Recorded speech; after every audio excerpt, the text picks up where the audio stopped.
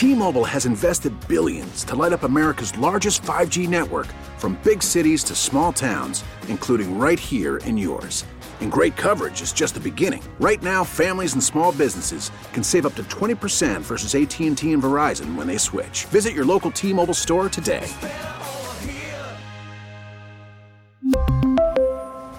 Plan savings with 3 lines of T-Mobile Essentials versus comparable available plans. Plan features and taxes and fees may vary. You ever been to a game and wondered, how do I get on the Jumbotron? Kids always trying to get the attention of those cameras. They want to be on that Jumbotron. Makes their day. Well, we've got the master of getting on the Jumbotron. David DeLuper set out to get on the Jumbotron 30 different NBA games in 30 days. And he is documenting this on Instagram. Follow them. 30 for 30 for 30. A terrifically entertaining Instagram feed. And David will give us that master class and how to get on the Jumbotron in just a couple of minutes. It's a Thursday Home and Home. We're brought to you by ZipRecruiter. Check them out. ZipRecruiter.com. The smartest way to hire in 2020. I'm Dave Briggs, home in Connecticut. Ross Tucker is in Pennsylvania, and the baseball sign stealing scandal continues to marinate throughout the sport and resonate through different cities. And now the biggest question this morning is, will the New York Mets fire Carlos Beltran? Beltran was the only player mentioned in the report on the Astros sign stealing scandal, and one of the masters who figured out this system along with Alex Cora. But the deal is, nobody, as far as players are concerned, have been punished. Maybe that's because the Players Association. So why, in fact, should Carlos Beltran be fired by the Mets if no other players are being punished? My biggest problem with this story is there's no accountability on the players. Almost no talk about Altuve and Bregman and Springer and these guys that either cheated or knew their team was cheating and did nothing about it and won a World Series that way. Can't necessarily say that about the Red Sox players yet that won the 2018 World Series, but once we learn that investigation, we're going to out those players as well and talk more about them, because it's these grown men that did this. There should be less talk about AJ Hinch and Alex Cora and more talk about the players that pulled this crap off. Ross Tucker, some interesting words from a former Astros manager, Phil Garner, on Sports Radio 610 in Houston. Want to get your reaction to what he said yesterday about this scandal. Listen. So, Phil, Mike Fiers was the one who initially blew the whistle to The Athletic on this whole thing. Mike Fiers pitches for the Oakland A's. The Oakland A's play the Astros 19 times each season. Inevitably, Mike Fiers is going to face the Astros this year. Obviously, he's not going to step into the batter's box against the Astros, so maybe it's a moot point because of the designated hitter. But how do you think Mike Fiers is being viewed in this whole thing by the Astros? If you were with the Astros now, how are you looking at Mike Fiers? And do you think Mike Fiers ends up getting any sort of unwritten rule retribution in this whole thing? No, I don't. That's kind of gone out the window in baseball. The fact that you retaliate, the unwritten rules kind of thing, that's been lost in the culture. I think that he'd be viewed as a rat. Okay, if it was a big deal for you, why didn't you bring it up while you were in the Astros? Why didn't you step up and stop it? You're going to wait until you go another team. You're going to enjoy the fruits of if there's any success being had by cheating, you're enjoying that while you're the Astros. Then when you go away, I don't like that anymore. So to me, that's not a very good standard. And I think most baseball players will look at it that way. Phil Garner, former Astros manager, on Sports Radio 610 in Houston, calling Mike Fiers the whistleblower on this entire scandal. And the reason we are here today, Phil Garner calls him a rat. I call him the only person with any integrity in this entire process, Ross, and you. Well, but how would you address Phil Garner's point about that if he had that much integrity, why didn't he do it while they were doing it? He was a pitcher. He was a pitcher, and they feel like sometimes pitchers are on another island. That's why they stand out there and they sit in the bullpen. And I'm certain it was something that was eating away at him each and every day when he saw his teammates cheating and knowing that his brothers on other teams were getting cheated out there on the mound each and every time they stood out there and wondered, how the fuck did they hit that pitch? That was a perfect pitch. Look, and I also don't understand how Garner can feel sorry for AJ Hinch and talk about how great a character he is. He's the leader of these men that, yes, didn't like what was going on and sometimes pushed back against it, but no one could have stopped this situation easier than the very manager that Phil Garner feels sorry for. Stop me with your fucking hypocrisy, Garner. Well, listen, let me take a step back. First of all, for Fiers, it's like he was cool benefiting from it when he won a World Series. Well, how do you know that? Because he didn't say anything. Well, it's not that easy. You can't sit here and say he was cool with it. He may not have been. He may have been struggling with it. He was cool with it in the sense that he was cool with it in the sense that he didn't say anything about it. He was cool enough with it, right? I mean, he was cool enough with it, okay enough with it, that he didn't say anything on his way to winning a World Series ring. Now that he goes to another team, and now that he has to pitch against them, now he's going to be like, oh, no. And by the way, I don't blame him for not wanting them to be doing it when I'm pitching if I'm him. But really, he could have just told his new teammates, and he could have just known, look, they're going to be stealing your signs. They got this camera. He could have just made sure his new teammates were aware of it and not gotten this whole thing going out at everybody. I do think it's interesting, by the way, that he did this publicly, Dave. Like, isn't there like an anonymous way he could have done this so that he didn't get his name out there like this? Yeah, I'm very surprised by that. Absolutely, he could have certainly been an anonymous whistleblower and called someone in the league office and started this investigation. But I also wonder, it doesn't appear to me that Major League Baseball was eager to do anything about this. I'd be stunned if Mike Fiers blowing the whistle to The Athletic was the first thing Major League Baseball heard about this shit. There is no way, man. The NFL puts people in every stadium and every game in dressing up as fans to try to check out the experience. You're telling me Major League Baseball never once heard garbage cans being banged on at odd times right before guys hit home runs? That's a bunch of bullshit. I can't tell if Mike Fiers, though, ultimately helped clean up the game, or did he hurt the reputation of the game further? Yeah, I would say I think it's both, but I would say it's more the latter. I would say it's more like, oh my gosh, that's why the Astros won it. That's why the Dodgers didn't win it. That's why the Red Sox won it the next year. I almost feel like, Dave, on some level, it'll be like what I talked about earlier in the show with NASCAR, which is like the next team to win the World Series. It'll be like, I wonder what they figured out. I wonder how they're cheating. That's bad. When you get to that point where people believe that the only way you really become the winner is if you cheat somehow and you have some edge, that's not where you want to be as a sport, because then all of the other teams can justify whatever edges they take by saying, hey, we're just trying to level the playing field. Yeah, and it's a sport that's already struggling with integrity issues and with attracting new fans, and the ratings are down. There's a lot of bad news coming baseball's way, and this just makes things more difficult for them. And that's why some feel that the New York Mets have no choice but to move on from their manager, Carlos Beltran, as I mentioned, the one player mentioned in the report who, along with Alex Cora, the bench coach of the managers, helped devise the system. Here's our friends at WFAN on what should happen with Beltran. Do you think Carlos Beltran should still be the Mets manager after what we learned yesterday? Yeah.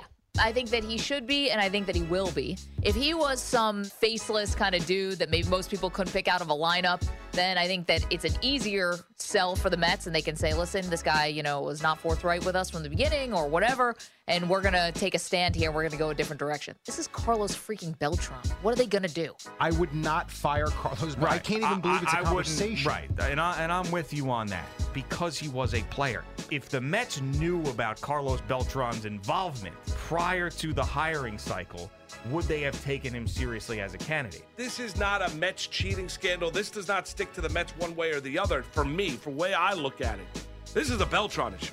And I know people lie all the time, all the day. He was flat out asked about it and painted a rosy picture of what transpired down in Houston. And we know basically he was the one that streamlined the cheating down in Houston. It'd be one thing if he was doing it as a player, right? He was helped streamlining it. It'd be another thing if really he was the guy in charge of the Houston Astros. Then he was in charge of the Mets, and he wanted to put this type of scheme in. Like, I think about it this way, right? Then it would be over. If you're one of these people that says Carlos Beltran absolutely needs to be punished for this, and it's up to the Mets to do that, then Major League Baseball needs to go back and they need to punish Carlos Beltran for it and every other player that was involved. Because just because he retired and got a managerial job doesn't mean that he needs to be punished more. Now, the question now, in terms of restoring his credibility, that's gone. I mean, Carlos Beltran was part of it, just as Cora was, as Hinch was, as every one of those players who remained silent down there in Houston. They were all part of it. So that goes out the window. Our friends WFAN in New York, check them out on the radio.com app. I agree with that prior take from Boomer Esiason. Why should Beltran be the one player who was punished here because he decided to retire and become a manager? Quick thought. Do you think they should fire Beltran? I don't think they should fire Beltran, but it's a bad look for the Mets because it's almost like, well, the Astros wouldn't stand for it. And the Red Sox wouldn't stand for it, but the Mets are okay with it. The difference is he didn't do anything with the Mets, and he presumably won't do anything with the Mets. So I don't think he should be fired, but I do think it's a little bit of a PR problem. It is a massive PR problem, and spring training is just a couple of weeks away, and it's the New York media who will not stop badgering them about this story. So they better figure it out, and they better figure it out fast and come out with one strong statement. Here's what our decision is. They've got a guy, Steve Cohen, worth $13 billion, who is coming into the ownership group. I would expect he may have the final word on this moving forward. We move forward with one of the most entertaining Instagram feeds today. It's 30 for 30 for 30. What is that? That is one fan, 30 Jumbotrons, 30 NBA games, 30 days. How in the world does one pull that off financially in terms of the travel? And how about the costumes? David DeLuper joining us now, the brilliant genius behind 30 for 30 for 30. Are you a lobster today or a crawfish? What's the costume, brother? Yes, today I am a crawfish. I am actually in New Orleans, and I'm going to be going to the Pelicans game tonight. Oh, you just missed the Zion debut, which happens next week. So here we are on this journey. Started on Christmas Day. Why did you decide you want to get on the Jumbotron at 30 NBA games in 30 days? Where'd this idea come from? Sure. So the idea, it's been developing for about a year now, to be honest. And the biggest thing is whether your team's winning by 20 or losing by 20, if you see that one person that gets on the Jumbotron, they can change the entire atmosphere of the arena. So I thought that was so cool, and I had to give it a shot. I figured out the formula to kind of do it, and I've just been trying to go 30 for 30 for 30 so far. What is the formula? Sure. It's I guess it's a self-developed formula, but there's a couple steps. One is you got to sit in the lower bowl, preferably a corner opposite of the team bench. This is because the cameramen are kind of tethered to that corner. Second thing is you have to wear clothing of that team. So as a result, I've been able to wear a jersey or hat of every team, and that just helps you get on the Jumbotron to show your support. And then the other step is you got to have a costume or something, kind of stick out and have energy. You know, everybody that's a cameraman wants to see that person that kind of has that extra energy. So that's it. And then the fourth thing is kind of have some subpar dance moves. That's another big thing. I'm a terrible dancer, but I have fun, and hopefully that shines through. And so far we're 22 for 22 getting on the Jumbotron. 22 for 22. You've been to Philly and Brooklyn and Boston and DC and Denver, Salt Lake, Philly, New York, Miami, Orlando, Atlanta, LA, Toronto. It goes on, and the costumes are brilliant. Talk about that angle, and how do you devise costumes for each and every game? Where do you get them? How much are you spending on the costumes? Sure. So the costumes, the goal is to kind of resonate with that local fan base. So for example, in New Orleans, therefore, I am a crawfish tonight. As you can see in Brooklyn, I was also a hot dog, and, with Coney Island, and of course the famous Nathan's hot dog eating competition. But for me, the costumes, really, I got them the day after Halloween. I went to Spirit Halloweens, I went to Party Cities, and I just kind of flooded their clearance aisles and made it happen there. And then there's been a couple, a couple emergency Party City runs, you could say, for a wig or sunglasses or a cape or something, just to, if I accidentally didn't ship something in the right direction or whatnot. So it's been a grind, and it's been one of the more fun things about this journey is finding the costumes, choosing them, and then taking pictures of some of the fans. It's been cool. All right, David, where are you from? So originally I'm from New Jersey, which I think is the best state in America, but I currently live in Philadelphia. Okay, and what do you do for a living, if you don't mind me asking? Sure, I do have a full-time job. I do communications for an energy drink company, and I had a bunch of paid time off, and I was able to kind of take a small leave of absence, and here I am now. How long is the leave of absence? So the last day of the trip is January 23rd, and then I start that Monday following it. So I was able to take off essentially from Christmas Day to January 23rd, so about a month. Okay, and like Dave asked you about the costume, how much are you spending on this whole thing? Sure. I mean, to be honest, it's been a pretty scrappy trip.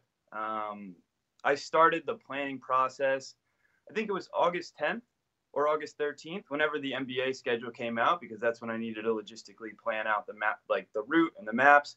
And really the biggest thing is we try to fly to one area and then drive with a rental car to save money. But in total, when you book a flight on Spirit, 3-4 months in advance, it's only $45 round trip. So really, it's been a scrappy trip. And if you look right now, I'm in a friend's house. A lot of it has been staying with friends, with family, with all that. So it hasn't been a big investment yet, to be honest. A few $1,000s, I'd say. So your Instagram feed is a huge hit. The Philly appearance, 90,000 views. MSG was 71,000 views. Minnesota, 80,000 views. Is that why you did this, for Instagram fame, or is there another reason that motivated you? Sure. It kind of comes back to, I love NBA. I love the basketball. I love basketball. For me, I played soccer my whole life. I played soccer in college, and after I graduated, there was a tough transition of kind of being an athlete to, I guess you could say, quote unquote, retiring. So as a result, I started playing pickup basketball, and that's where I made my friends. And then I started to learn about the NBA, and I started to fall in love with it. And for me, I learned throughout this trip, I always knew I wanted to go to 30 NBA games in 30 days and do that challenge. But for me, the biggest part about this trip is I understand the NBA is more than the players or the product on the court. It's about the fan bases. It's about the arenas. It's about the front offices that really make the environment for the fans. So that's been the coolest part of this journey. All right. So do you now alert the team somehow, or do you say on Instagram what the next stadium is or arena you're going to? Yeah, so it's kind of picked up and it's gotten some momentum, which is really exciting. So I've had people reach out from teams being like, hey, where are your tickets? Do you need tickets? All that. So, for example, I had a mascot of a team actually direct message me on Instagram saying, hey, I have some tickets if you want. Let me know. So it's been kind of funny like that. And luckily, the NBA community has been so supportive. My buddy posted about us on Reddit actually a few weeks ago. And because of that, we got a ton of direct messages saying, hey, I have tickets to the Detroit Pistons. Do you need any? Do you need a place to stay? Can I take you guys out for dinner? We unfortunately denied a lot of those just because there were some odd requests, but the NBA community has been really supportive, and especially since people have found out about it, everybody's been great. All right, so what will you do if you go somewhere and you don't get – how many more do you have to do?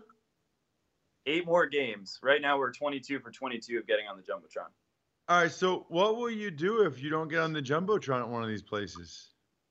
Yeah, it's a fair question. And for me, I'm still just having a great time day by day. If I don't get on the Jumbotron, I'm still going to try to go 30 for 30 for 29 or whatnot. Like, the fact is, I've wanted to go to every NBA game and every NBA arena, so I'm going to keep doing that. And if the Jumbotron happens, great, and I would be excited for it. But regardless if I get on the Jumbotron or not, I'm still going to complete the 30 days and 30 NBA games.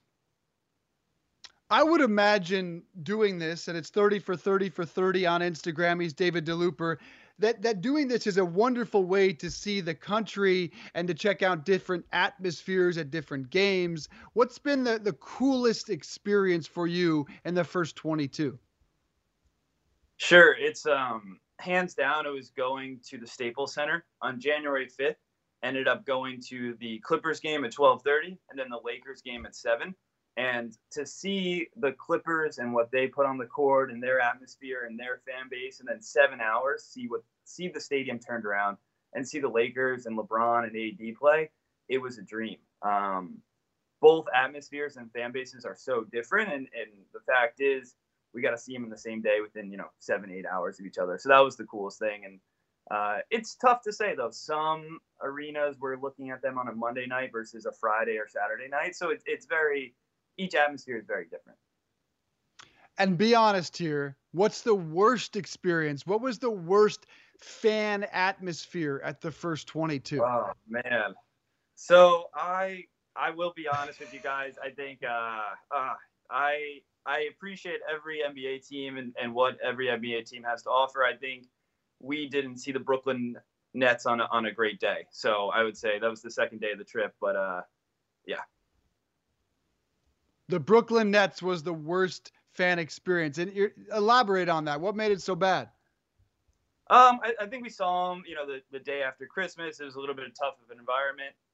They focused more kind of on the celebrities as opposed to a little bit of the fans. But we also saw them play the Knicks, so there was a lot of Knicks fans there, which was tough. It was a big game for them to see the Knicks versus the Nets, but it seemed like there was more Knicks fans in the arena.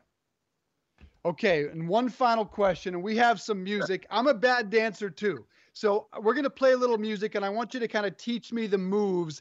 How would I get on the Jumbotron if I had a crawfish suit? All right, so let's hit a little bit of music, bring it up as we go. Teach me the moves. Sure. So I'd say the first thing is you just raise the roof a little bit, All right. Raise the roof a little bit, right? Let's take a single shot on the crawfish. Point at the cameraman. Point at the cameraman. And then spread your arms out. And then do another point, Really, really make that connection with the cameraman. And then you can also, with your tweezers, with your claws, just smile a little bit, And then okay. Pump. Yep. And then a little fist pump. Yeah. Little pump, And then back to the point. Okay, let me see if I got it. So get real lucky, you can stand up a little bit and do a spin. Oh, a little spin. Hold on, show me the spin again. Yeah, a little spin. And then one more spin. Oh, look at that suit. And then with that, it should be successful. It should be. You should have enough to get you on the Jumbotron. It's the raise the roof. It's the point. It's the arms out. It's the pinchers. I love it. David DeLuper just taught us Jumbotron 101. College professor might be your next great career choice. We really enjoy the journey, David. Check them out, 30 for 30 for 30 on Instagram. Best of luck. 8 more games. Love to talk to you after the journey is concluded. Thank you, sir. Enjoy Nollins and the crawfish suit. Thank you guys for having me. I really, really appreciate it. And fingers crossed we go 30 for 30 for 30. I love it, brother. Thanks a lot. Hi, everyone. This is Dave Briggs. Thanks for listening to the Home and Home podcast. Remember, you can watch or listen live every day from 8:30 to 10:30 a.m. exclusively on the radio.com app or at radio.com/home.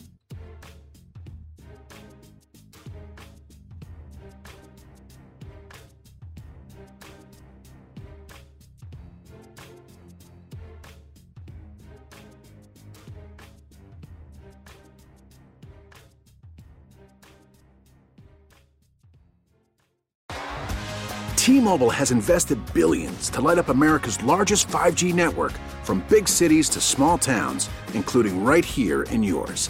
And great coverage is just the beginning. Right now, families and small businesses can save up to 20% versus AT&T and Verizon when they switch. Visit your local T-Mobile store today.